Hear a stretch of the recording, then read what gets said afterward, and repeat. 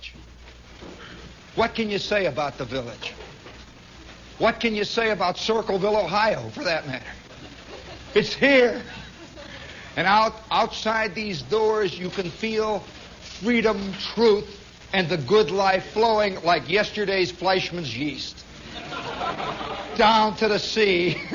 By the way, speaking of Fleischmann's yeast, how many of you grew up in the period when on the bottom of the comic strips, this was before the little cutie pie, artsy crafty comic strips, like Peanuts and that. This is what, they were the artsy crafty crew had not entered the field yet. They were still doing finger painting and stuff.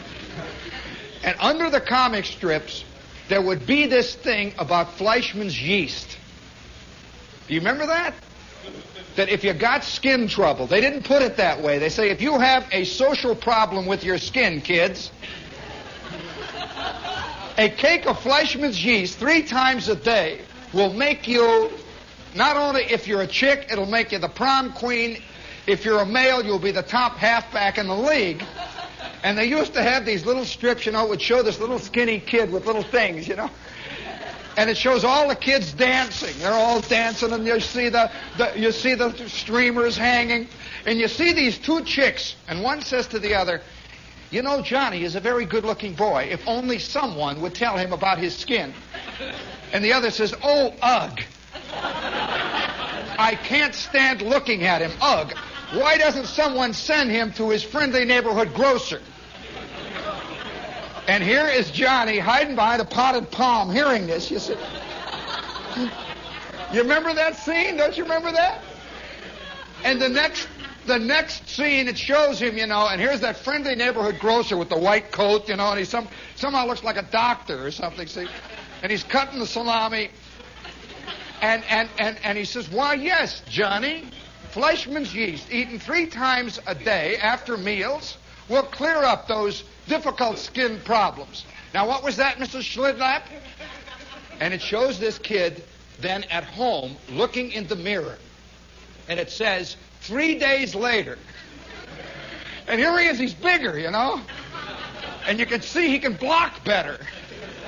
And he's shiftier and everything. And his skin is, and he's looking in the mirror and he says, gee, I wonder if Joanne will go with me to the senior prom now.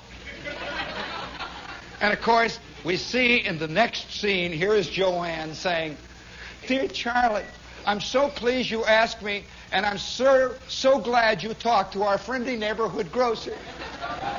And you see them at the prom, and then it says on the way home, you see the big moonlight there, and they're in the front seat of the convertible, and underneath it, he's got his arm around her, Joanne, and she's snuggling up, and there's a little balloon over him. And it says, gee whiz, and I owe it all to Fleischmann's yeast. Well, of course, we had an idea what would happen on the way home, see? And every last one of us thought, it's Fleischmann's yeast. That's why I haven't been making a scene. And I can remember going in and asking Mr. Mattingly, our friendly neighborhood grocer, Mr. Mattingly, I want 3 cakes of Fleischmann's yeast.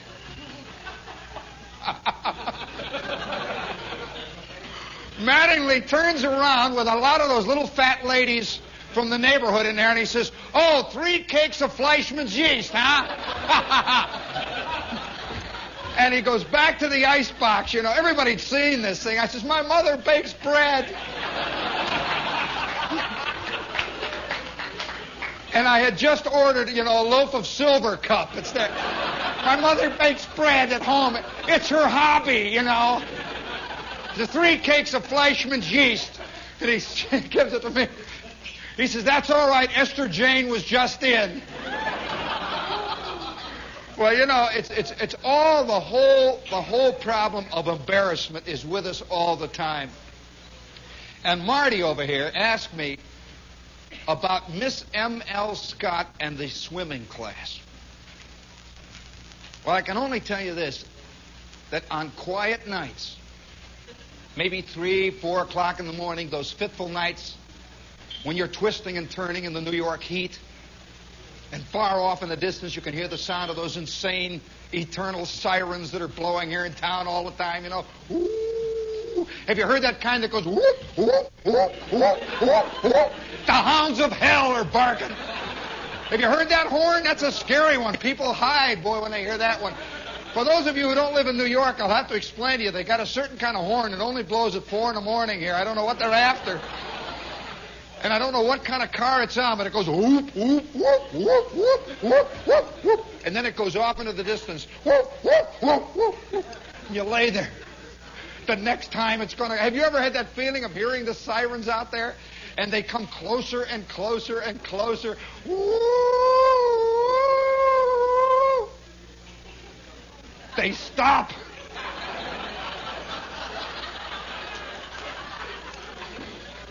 You get up in the darkness. They finally come. You know, oh, wow. Well, that's a New York phenomenon, you know. And at 3 and 4 o'clock in the morning when I'm lying there in the dark, twisting and turning, and I can hear those sirens, and I can hear the screams of the wounded, and New York, the summer festival is swinging out there. Oh, yeah, New York is a summer fist fight, believe me.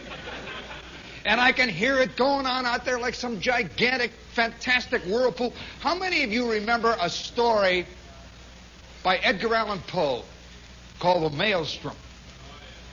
Well, the story of the Maelstrom roughly is this, that there was a place in the sea that had a fantastic whirlpool, a maelstrom. And this maelstrom sucked entire ships. No one had ever survived the maelstrom. That once you were caught in the maelstrom, it just sucks you down. Woo, woo, woo. And the idea was, and the theory, that down in the maelstrom, way down near the bottom of the ocean, circling endlessly, forever and ever and ever, are the bodies of the seamen, the ships, the lost flotsam and jetsam of existence had been sucked down there. And one night, this seaman, his ship caught in the maelstrom, it all flashes before his mind. You remember that? We're going down. Boom, boom, boom, down he goes. And he finds himself swirling, swirling. And all the men around him are fighting the maelstrom. And he sees them going past, and he's down there, and suddenly he just says, let go. Just let go. And he floats round and round, and there were crates, ancient war vessels, old battles swirling past them. And they were all fighting except him. And then all of a sudden he found himself spinning over and over and over. And the maelstrom spat him out, and he flew out and onto the shore. And there he lay. He had escaped the maelstrom merely by just letting it happen, not fighting. Well, that's the sensation you got of living here in New York City. It's a maelstrom. Some guys fight it and walk around with signs. Shame! How long? For shame! And the whirlpool of the ancient vessels are going past them. The old grapefruit of forgotten cargo. And then there are other guys just floating. They're going around, you know, just swinging with it. Well, oh, there's a lesson in it for us all. I'm sorry. So I'm lying there in a sack about 3 or 4 o'clock in the morning, and I can hear the sound of the sirens going, and the wounded and the dying, and the whole scene, you know, when it's hot. You know how New York gets when it's hot. Wow. There is more life in this town in 1 square foot than I would say in 17 representative states of the Union, all put together. It teems with life. It's in the air. I would never leave New York in the summertime because of that fantastic feeling of being amid the life, where it is. I mean, what it is, it's dangerous. Oh, life is always dangerous. I'm sorry, you know. Trees never bite you. Oh, yeah, this is not real life. Well, I'm lying there at 3, 4 o'clock in the morning, and I can hear the sound of those sirens. I can hear New York life going on up there.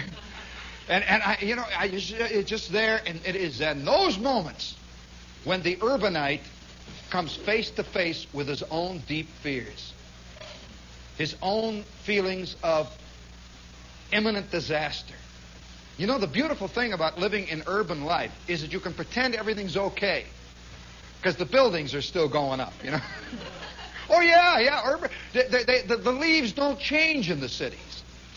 You know, the guy living out there somewhere in the fastnesses of Maine, he sees the leaves change. He knows time has gone on. He sees them get green again. He sees the worms come out, and he sees them die. He sees the beavers build the dam, and then they're trapped. He sees all this, you see, so he comes away from life and knowing about some. But let me tell you, if you walk every day past the Time Life building, you know, with those big stainless steel flagpole stand. Have you ever had the feeling if you want to go out there and start hitting them with hammers and see what key they're tuned in? Well, I want to tell you, one midnight, maybe 2 or 3 in the morning, 3 of my friends, myself, were walking past, and we stopped in front of the Time Life building, right there on 6th Avenue. This giant glass monolith rising. And I walk over to one and I go, doing, and it goes, what a sense of power, you know. Somehow you're hitting the whole loose empire, you know. It goes, doing, and it echoes all the way up 6th Avenue and all the way down to the park, you know. And my friend down in the end, he goes, doing. Well, we got to playing the greatest xylophone solo. We worked out how dry I am. Doing, doing, doing, doing. And you hold it up and you can change the tune. Well, the guy came out of the Time Life building. He says, get out of here, you nuts. Doing, doing, doing. The aluminum flagpoles. Well, that's the kind of city New York is, you know. Nobody ever thinks living in McCook, Illinois, that what they ought to do is to go down and load up the French 75 that's on the courthouse lawn and just shoot it, you know, boom. You ever had that feeling when you walk past these cannon, you'd like to blow them up, you know, and shoot them? Well, New York breeds in the urbanite a genuine sense of infallibility. Oh, yes, it does. Oh, I'm sorry, baby. Not you, because you're a suburbanite. No, the suburbanite is not in the same class with the urbanite. The suburbanite keeps coming. He doesn't belong in the city. He thinks he does. He's a visitor. He's truly a visitor. You have to live in the city. You have to prowl it at 3 o'clock in the morning with no escape. You're not going back to Teaneck or New Milford, you know. This is yours. This is your little mess of pottage, you know. Oh, yeah, I'm sorry. It's just that way, honey. I'd like to tell you no, because you come every day and go to the office. You're a New Yorker. You're not. E.B. White, writing in the New Yorker, is not a New Yorker. None of the people I read in the New Yorker write about New York. They always write about how it feels to live in Pottsville, Pennsylvania. And you used to once live in New York when you were 22 in 1931, when Edna St. Vincent Millay was still here. And that scene. Oh, no, New York is exciting. And if you live in it, you know it. And so at 3 o'clock in the morning, this is the moment of decision for the true urbanite. He hears the sound of those whistles out there. He remembers 5 guys he walked past in the subway today just laying there. You know those guys you constantly see next to the coin exchange thing there where you get the subway tokens? Just laying there, all twisted. You know, you walk past him, you say, bum, drunk. You never quite can explain why he's wearing pearl gray spats. You know, and he's wearing a Homburg hat and his briefcase is next to him, which is a bum, drunken bum. You know, you don't want to be involved. You know, that's New York. So you sit there and you live in this thing, you know. And after a while, you recognize the fact you are just a little tiny bit of... You know, there's a great little animal that lives in the sea that the whale exists off of. It's called plankton. Plankton is what the whale eats. Can you imagine the whale lives off microscopic animals that float in a giant sea.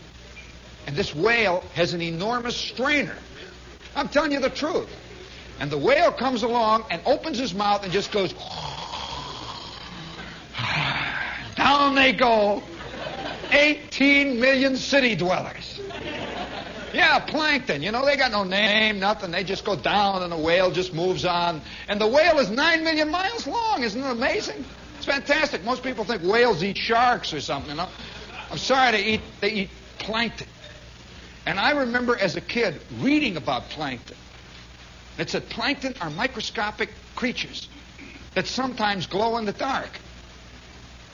How like many of us. In fact, I can see some glows over there's now, right now, up by the bar. Watch carefully. And it says the plankton are completely, really, in the basic sense, unknown. Biologists don't know where they spawn. They don't know whether they migrate. They don't know what they do. They're just out there in the darkness off Jones Beach. Yeah, when you're swimming through mountains of them. Really, they're just all... And they don't... Hey, have you ever tried to figure out what a plankton thinks of you? You know, you're going past. What are you to a plankton? Well, there I am at 3 o'clock in the morning. The sound of the sirens everywhere. I'm a New Yorker, remember? The heat is coming in. You know, they sell a device right now for New Yorkers. It's not sold to guys in Maine. That reproduces the sound artificially of an air conditioning unit. That's true. For guys that don't have air conditioning but get nervous when they're away from that sound, you know. Oh, yeah, most of us live in it. And believe me, you can buy a little unit that just goes... And you just lay there and it keeps you company, you know. This is New York life. Oh, yeah, and it turns off, you know, makes the sound that bad air conditioning units are... You lay there and wait, and then it goes. Oh, yeah, we're living in parlous times, believe me. And so at 3 o'clock in the morning, some nights I wake up, and unaccountably, those fantastic moments of direct confrontation with fear suddenly come out. Inchoate, without form, just fear. You know what? You know what the psychological term free-floating fear is? Isn't that a great term? Free-floating fear. That's fear that has no focal point. It's not fear of traffic, fear of the atom bomb, or fear of Charlie, fear of Fred, fear of getting fired. Those are all directed. Free-floating fear is just a cloud. You know, it's just a cloud of fear, that's all.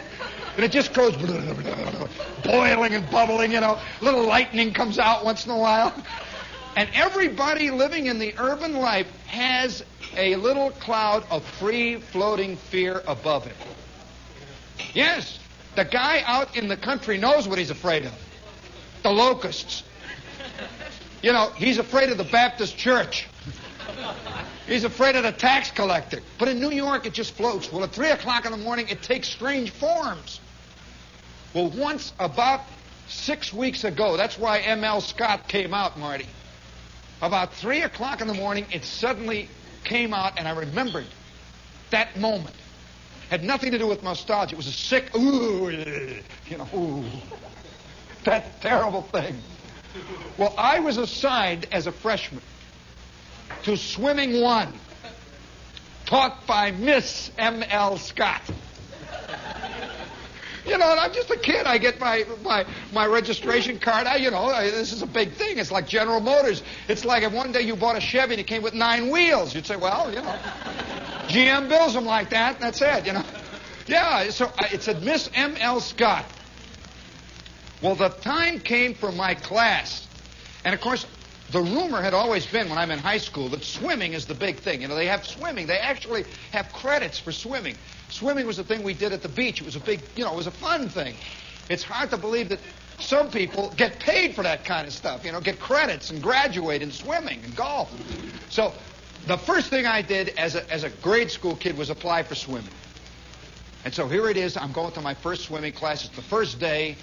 And it was down in the basement. You know how those school swimming pools are always down in the basement, and there's tiles, and you can smell them. You know that smell? You can smell them for all up and down the hall on the bottom. That funny water, old tennis shoe, that strange smell of, It's hard to put it into words. It's a swimming pool smell from a distance. And it's exciting.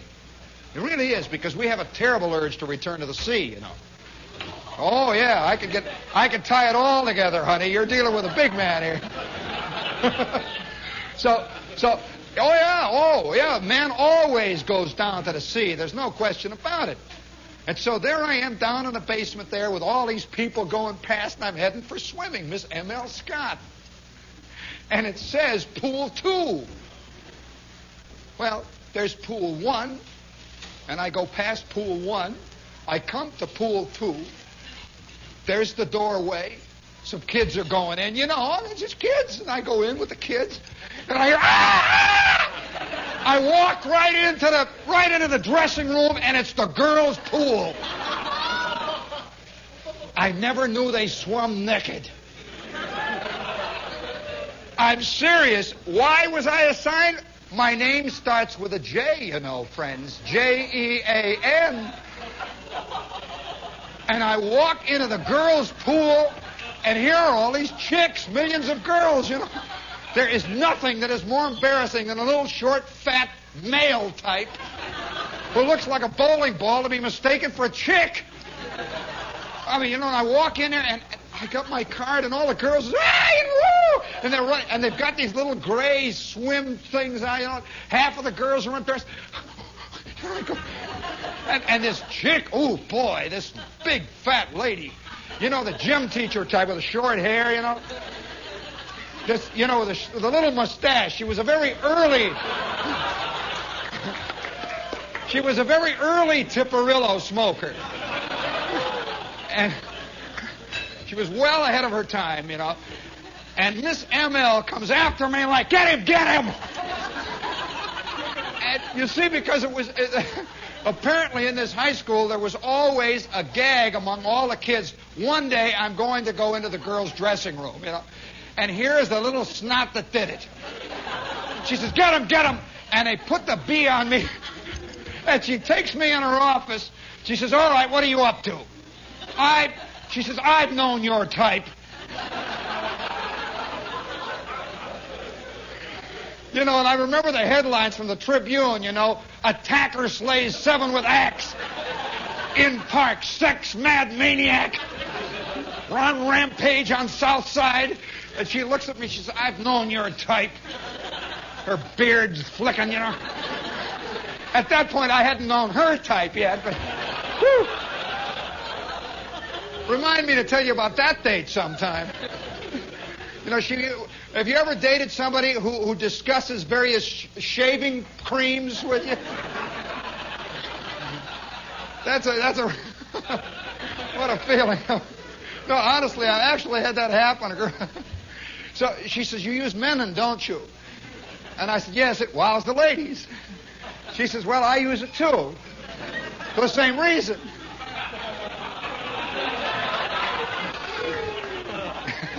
You'll have to explain that to her when you get home. Or explain it to him when you get home. So I go into this swimming pool, and I am there, and in her office. You know how gym teachers and swimming teachers' office, they always have a little metal desk with a cup up here somewhere, and a picture of the class swimming team. Dynamic, and there's a smell of jock straps. Yeah, it sort of hangs over. It's a very healthy smell. And so I'm standing in there, and she says, go to see Mr. Rupp. She says, report to Mr. Rupp, and you tell him that you tried to crash the girls' swimming class. She said, it won't do you any good to lie, because I'm calling him up on the phone right now.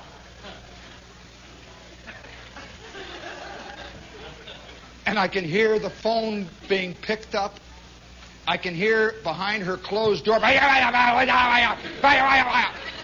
give it to him good. I don't know who Mr. Rupp is. I've been in school 8 minutes. I'm a freshman, and the only thing I know is to go out on the front steps down to the, that leads out to the street leading to home is to go out on the front steps and cry. I'm telling you exactly. I went out and I stood on the steps. I didn't know what to do. I just stood there. And everything is quiet. You know that terrible feeling of school is in and you're out? And you can hear that kind of hum and that buzz, that strange thing. And I'm standing out on the steps, and I turn around and I go back up. I can't just go home and say, they caught me in a girl's swimming pool, Ma. First day of school, and I got my tie on and everything. So I go back up the steps, and there's a monitor. You know that monitor bit where a kid sit there, there's a certain number of snots that make it already, And they sit there like this with some kind of badge monitor. So, hey, let me see your admit. I got no admit. What's this? I'm supposed to see Mr. Rupp. Oh, he's down there, second after the hallway. Go down past the stairs, number 102. The kid recognized that I was absolutely being sent to see the school Eichmann. Oh yeah, there's always a hatchet man in every school. He's the guy under the principal, who just sits in there like a spider and waits. Well, 10 minutes later, I get up the courage to go in, and I'm standing in there in front of Mr. Rupp. And he says, "Are you Gene Shepard?" And I can see the guy. He looks like Louis Stone. He is busting up. He says, "Are you Gene Shepard?" And I said, "Yes." He said, "Well, you were in the girls' swimming class, weren't you?" I said, Yes. He said, "How did you get in?"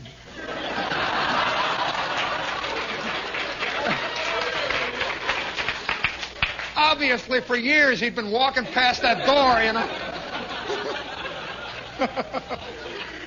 Well, at 2 and 3 o'clock in the morning, these indescribable, unbelievable, terrible, embarrassing things come crowding back on all of us. You all got at least 5. Now, what you do when you grow up is you learn techniques to pretend like none of this jazz ever happened to you. That you never were a failure. That it never happened to you. This is called maturity, by the way. And you get suits. And you learn, you develop little things like cocktail party stances. That stance at a cocktail party?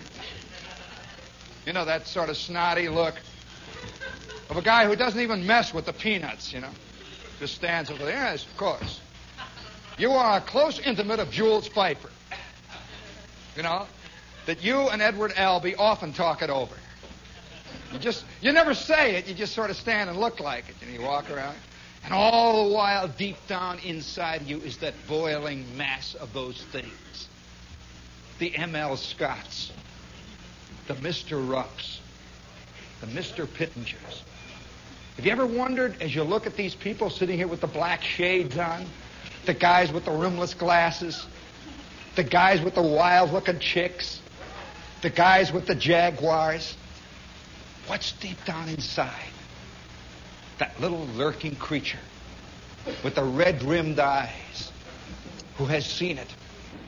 Well, one time, somebody brought up the signal corps here.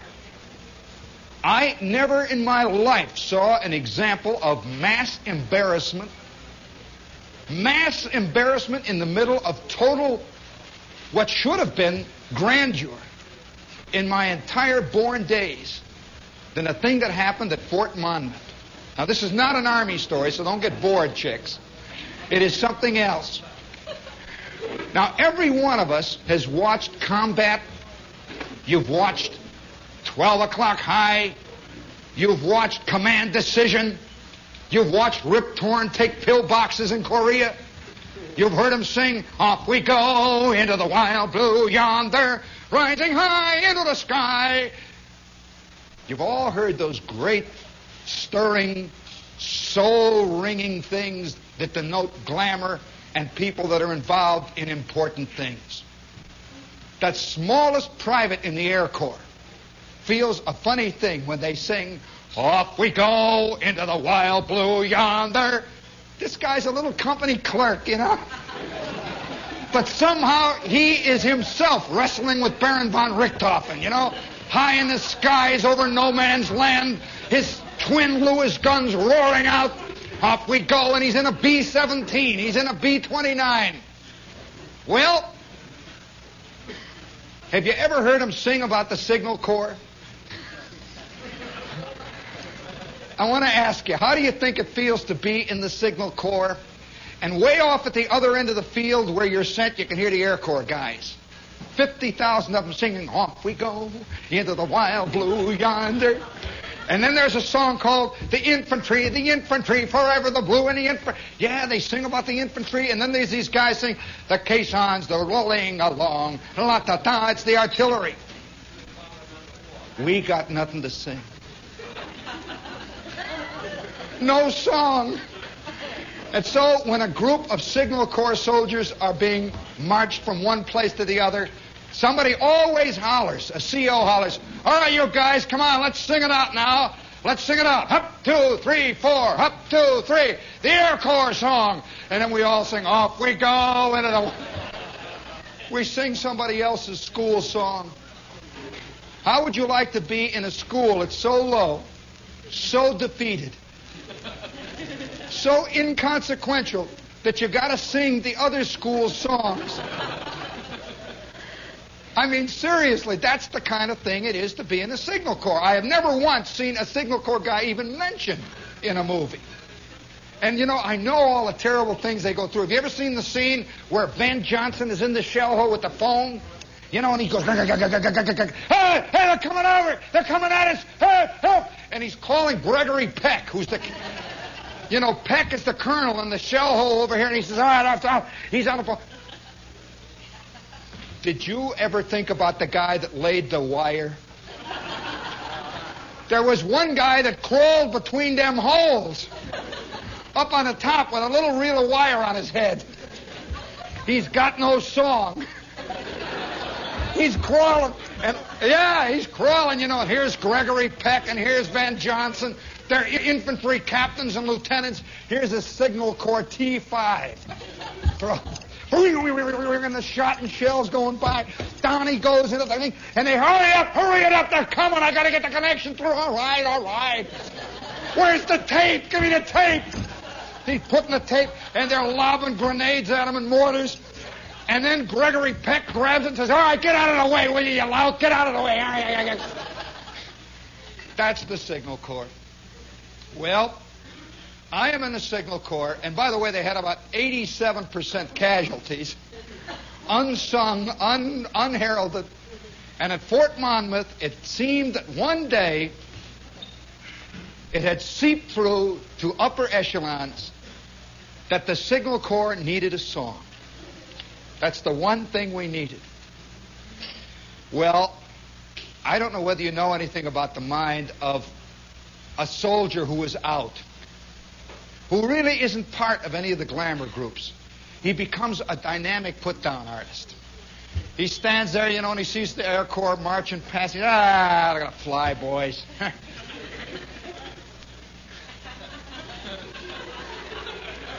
He watches them go by, you know. They got Gregory Peck leading them, and they're going to fly out over there, and they got the jazzy uniforms and the patches. And then all of a sudden, he sees over here, he sees a group of paratroopers from the infantry. You know that snotty bunch with the boots and all that stuff with the blue braid? They got big patches. These guys walk past. Oh, look at them louts. Oh, boy. Nothing but a bunch of fist-fighting louts. And there you stand with your pliers. And you got a soldering gun over here. And you got a couple of tube testers in back. That's the Signal Corps. That wherever the infantry gets blown up, there are 3 guys fixing a radio set. Wherever the Air Corps flies out over Germany, there's 9 Signal Corps guys hanging on the bottom of the B-29 trying to fix it, you know. Over they go. Nobody sings. Well, this big day came. I'm telling you, this is a historic moment in the Signal Corps. And the last time I did this, told this story on the air, I got a very embarrassing reply. I got a letter from the person involved. It actually happened. So there was a hot summer day. A lot of guys had come back from overseas.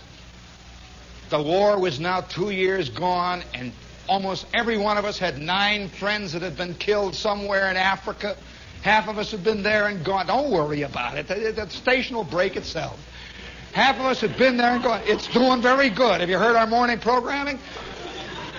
So we're all standing there on a hot summer day, and this camp is stretching endlessly around us. And there's a certain ennui that guys get who are really part of it. You know, they've been there, they know it. These are not rookies. These are not recruits. These are guys who have been in the Army maybe 3 years, and they're all standing. We are called to a battalion formation. And standing up on the stand out there is the major. And the major looks down, and this guy was one of these guys. As a matter of fact, he was one of the people who was at Pearl Harbor.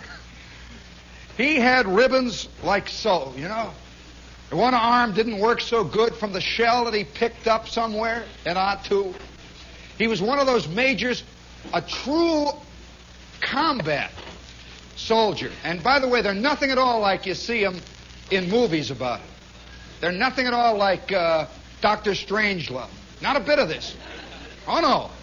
Here's a guy. He's got his hat pulled down.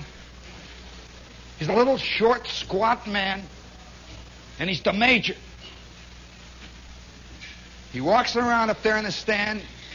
Men! At ease over there in Company C! This guy had been made immediately a captain the day the first bombs fell on Pearl Harbor. He had been a first sergeant for 9 years. And if you know anything about the regular Army, you know what that's like. So here he was, a real soldier.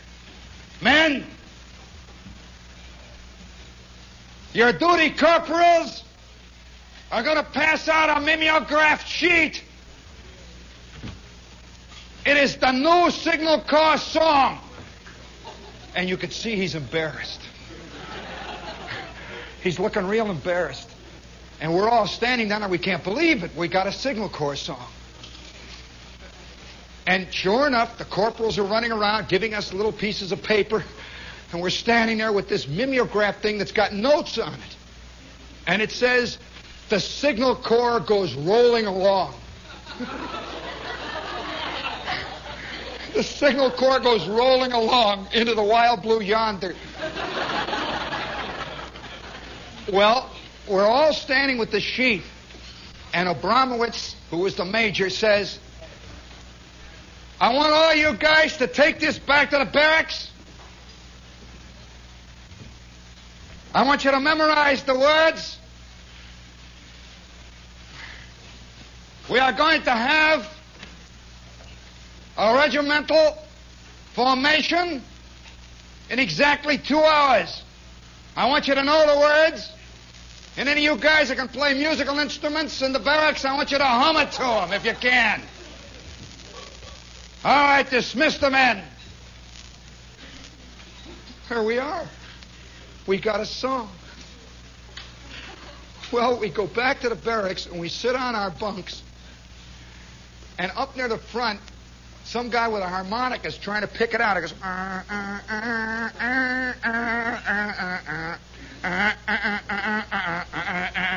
it's one of these vague march.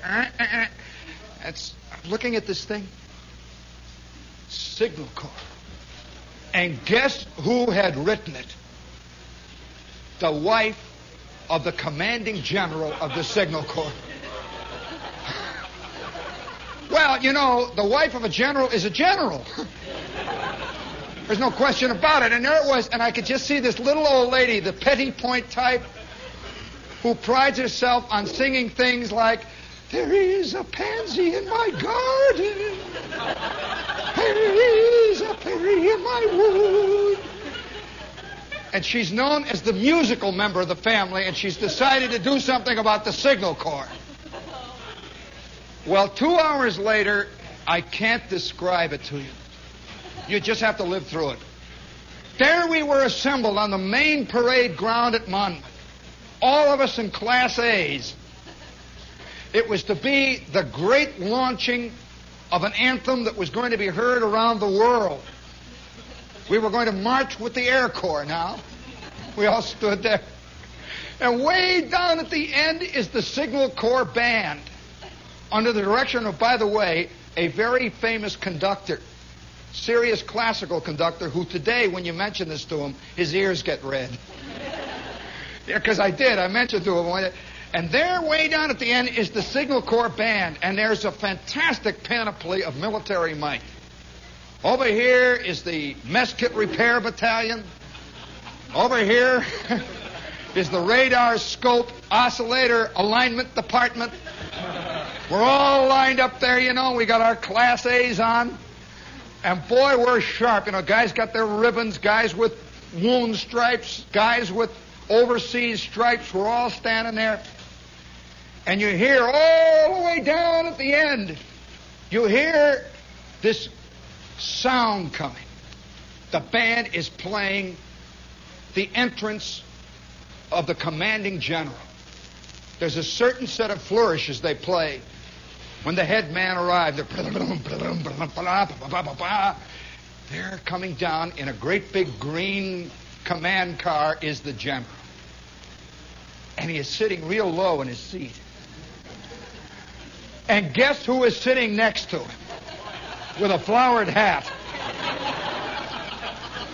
With a flowered dress. This nice lady, you know. She looked like everybody's mother. And the car comes down. They go up on the reviewing stand way down at the end. And there they stand. The lieutenant general. He's with a major general. He's with a man from the War Department. They sent a guy down who represented one of the cabinet members. And we stood. And our CO is looking us right in the eye. The look says, any one of you that cracks a smile is going to get his neck busted personally by me. All right, Eddies. Parade. Stance. Eddies. We're standing. Attention. And the band starts to play the introductory notes. He raises his hand way up on the stand and says, 1, 2, 3, and all of us start singing. Off we go with our oscilloscope set ready, marching round with our soldering irons. Off we go. And we're singing this thing, and it began to get quieter and quieter. You know that feeling of being in a high school auditorium and everybody is singing and it just slow. You know the community sing that doesn't work? And one guy is hollering out real loud, well, we go with the Signal Corps forever. The Signal Corps will always be our Signal Corps and all. And the drums are going, and it just fell right in the middle like a gigantic overripe watermelon that was beginning to smell. And the sun is hanging up in the sky there, and all those uniforms are beginning to wilt, and we're singing and singing and singing. It finally ends. The song went on longer than Beethoven's Ninth. I'm sorry. And then the whistles blew. The battalion major said, attention! Dismiss your men! And our captain says, attention! Company dismissed! And you know, soldiers are funny. They're all for the put-down. It was a very interesting thing. We're walking back to our barracks and everybody's embarrassed. For once, nobody makes the smart crack. They're all just sort of walking back. You know, yeah, it was kind of a nice song, Chuck. Yeah. Signal Corps forever. Signal Corps. It's a catchy tune. How's it go now? Let's see. Each one of us wearing our little Army service patches. And we get back in the barracks and just sit. And I'm telling you, way off in the distance, we hear on the drill field a bunch of guys going to work. Off we go into the wild blue yonder, riding high into the sky. And from that day to this, I have never again heard the Army Signal Corps song. Well, I told this story on the air, and I got a letter from one of the principals. And it was a very interesting letter, because the letter said that this was one of the great tragedies of their life, and enclosed 3 original copies of the sheet music. It said she would appreciate it if you would sing it on your program. A song plugger was at work.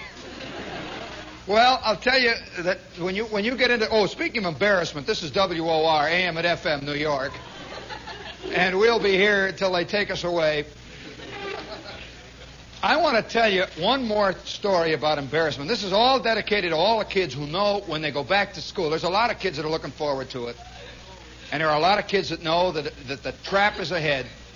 And there are others who suspect it. Well, we have with us here tonight a man who has experienced embarrassment above and beyond the call of civilian duty. What is embarrassment in our time? Is it what it used to be? Oh, no. We have a man who just 3 weeks ago was riding along the Merritt Parkway in his new car with the top down. The sun is shining. It's a beautiful day. Sitting next to him is his beautiful wife. He's on top of the scene. He's got it made. And they're whistling along the Merritt Parkway, millions of cars. All of them heading for the toll booth. Little did he realize he was heading for the bull, over which he was about to go right over the horns. And the bull was going to win. And they're coming along, it's one of those Sunday afternoons.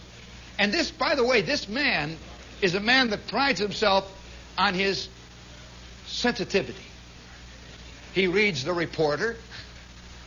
He reads the New Yorker, the Village Voice. He plays the guitar. He owns a complete collection of Joan Baez records. He's a very official citizen of our time. He has more buttons for angry reform organizations, believe me, than a collector. He belongs to all of them.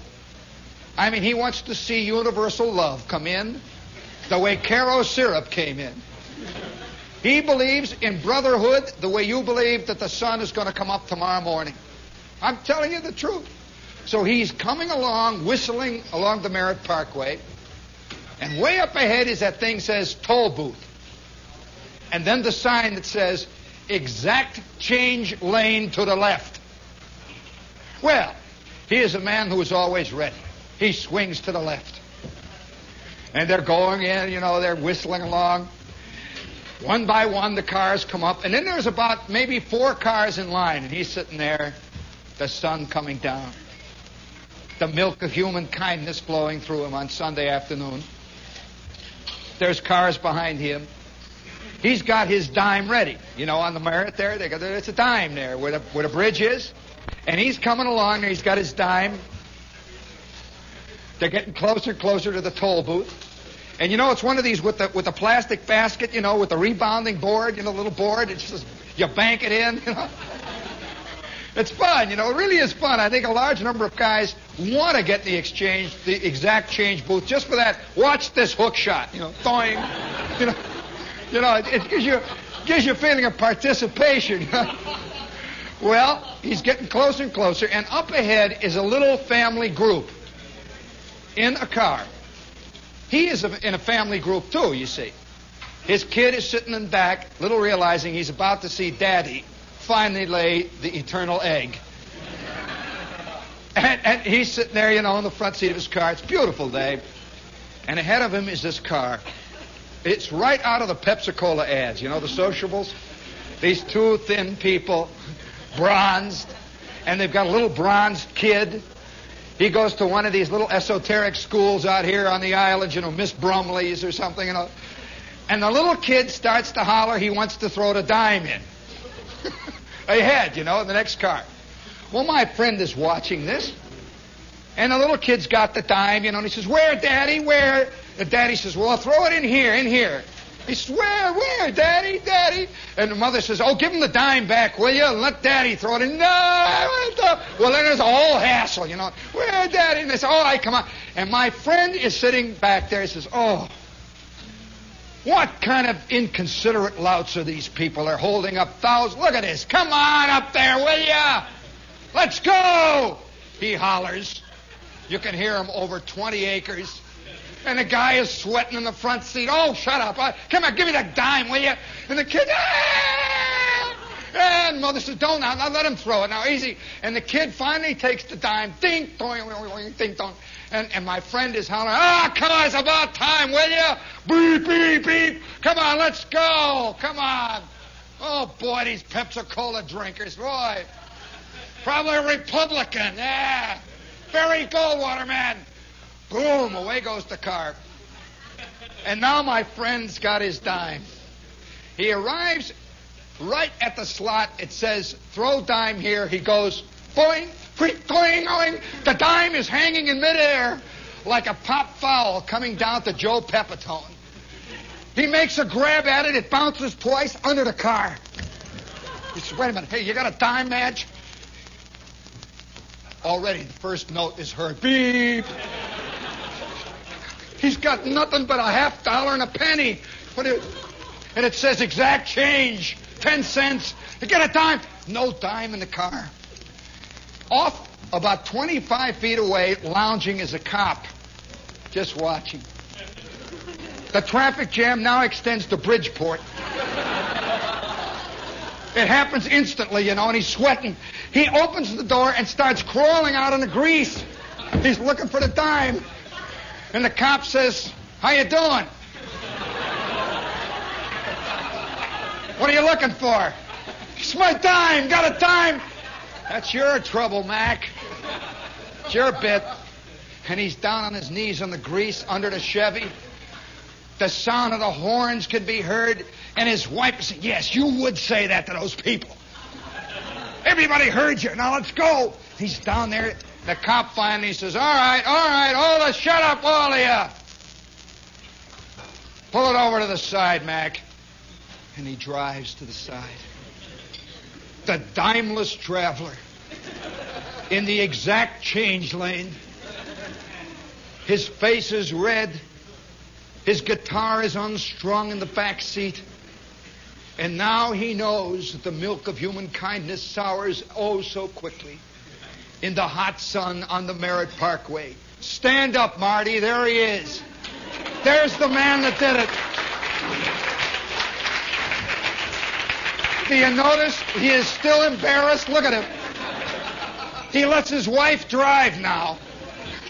Speaking of embarrassment, we've been down at the Limelight here in Greenwich Village. They're open until 3 o'clock in the morning, where even the fist fights are fun.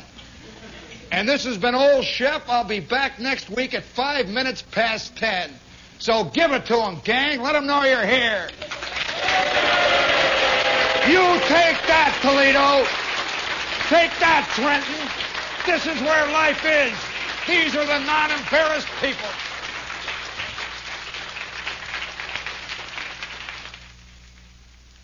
This is WOR New York, your station for news. NROTC is Navy shorthand. It compresses a lot of meaning into one short phrase.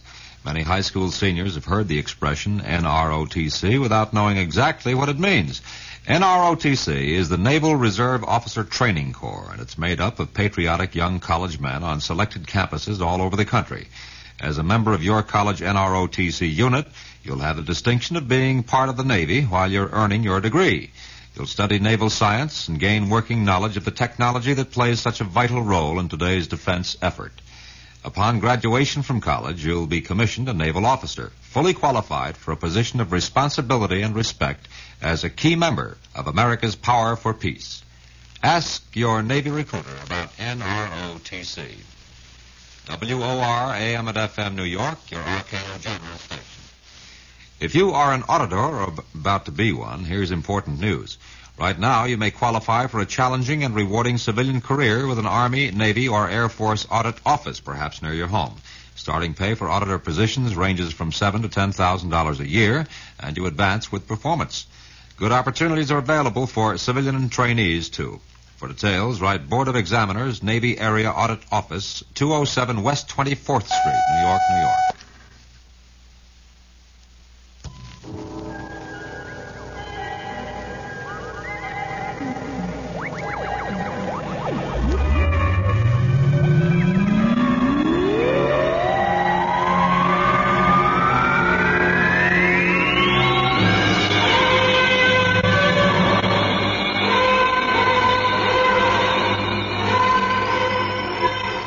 Good morning, and very good morning to everyone who's listening, and we assure you of one thing.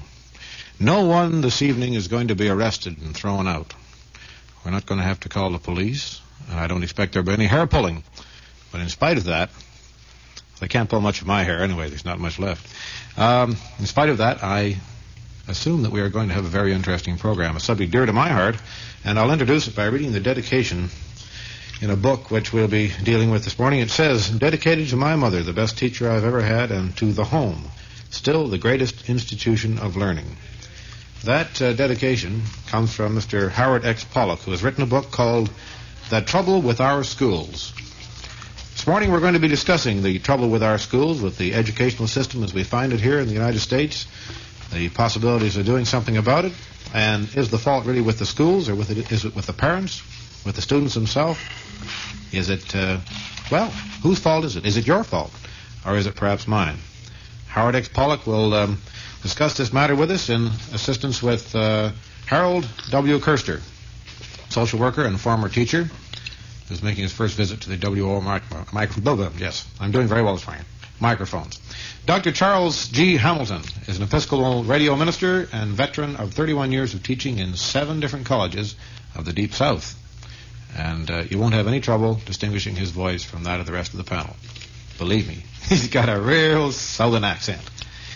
Judy Katowitz is a graduate student at Rutgers University and a novice teacher, as she so aptly described herself, a novice teacher. I'm glad to hear that, Judy, because some people think the minute they've had 2 weeks of teaching, they're automatically teachers. I think there are people who are working at teaching, and there are teachers, and I'll tell you